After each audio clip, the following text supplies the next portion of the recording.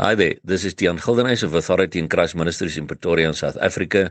It is Wednesday, the 2nd of June, 2021, and the verses which the Lord laid upon my heart to share with you all today come from Philippians 4, verse 11 to 13, which read as follows. Not that I speak in respect of want, for I have learned in whatsoever state I am, therewith to be content. I know both how to be abased, and I know how to abound. Everywhere and in all things I am instructed, both to be full and to be hungry, both to abound and to suffer need. I can do all things through Christ, which strengtheneth me.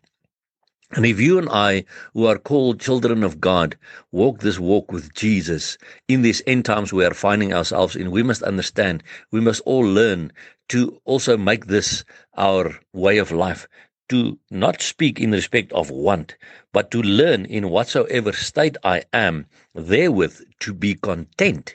No matter what my state is, either financially or in my health or whatever, I am content in that state. Why? Because I have Jesus. God is still God and He still reigns. So I'm not discontented because the world wants me to be discontented. If I have a car, I want a bigger car. If I have a house, I want a bigger house. This is the way of the world. It is not the way of God. This is not the way God wants us to live. If He blesses us with a big house, praise the Lord. But the thing is, we do not praise the Lord. We listen to the world and then we want more and we want bigger. No, we must learn to be like Paul, where he says, I know both how to be abased and I know how to abound.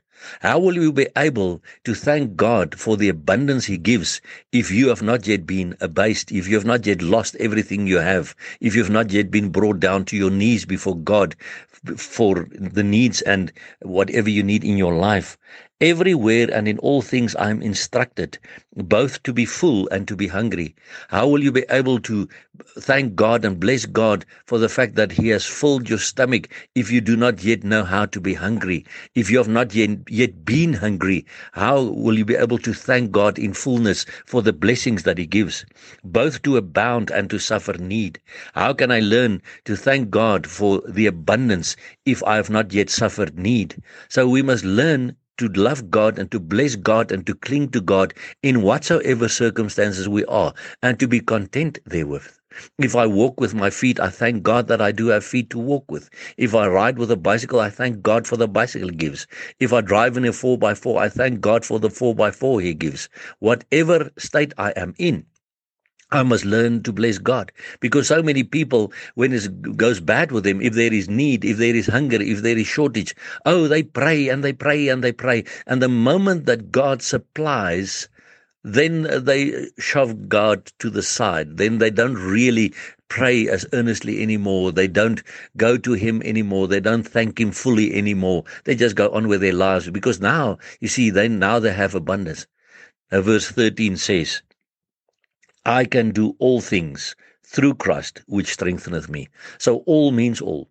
He can give me strength to learn to be content in whatsoever situation I am, whether it's in respect of health or finances or marriage problems or family relation problems or problems with my children or work colleagues, whatever the case may be. I can be content in the first instance. In the second instance, I can handle it all, because I can do all things through Christ, which strengtheneth me. But then I must learn to ask Him to give me His strength every day of my life. Lord, today I need your strength at work. I need your strength with my marriage, how to handle my marriage partner. I need your strength in my relationship with my children or my parents. Lord, give me your strength, because I can do all things through Christ who gives me strength. So let us take heed of these verses and thank God in whatsoever circumstances we are, whether we have need, whether we are in abundance. Let's learn to do all things through Christ, which gives us strength. And remember, the coming of our Lord Jesus is very, very close at hand if we look at all the things happening in the world around us. So we keep on crying out, Maranatha, come Lord Jesus.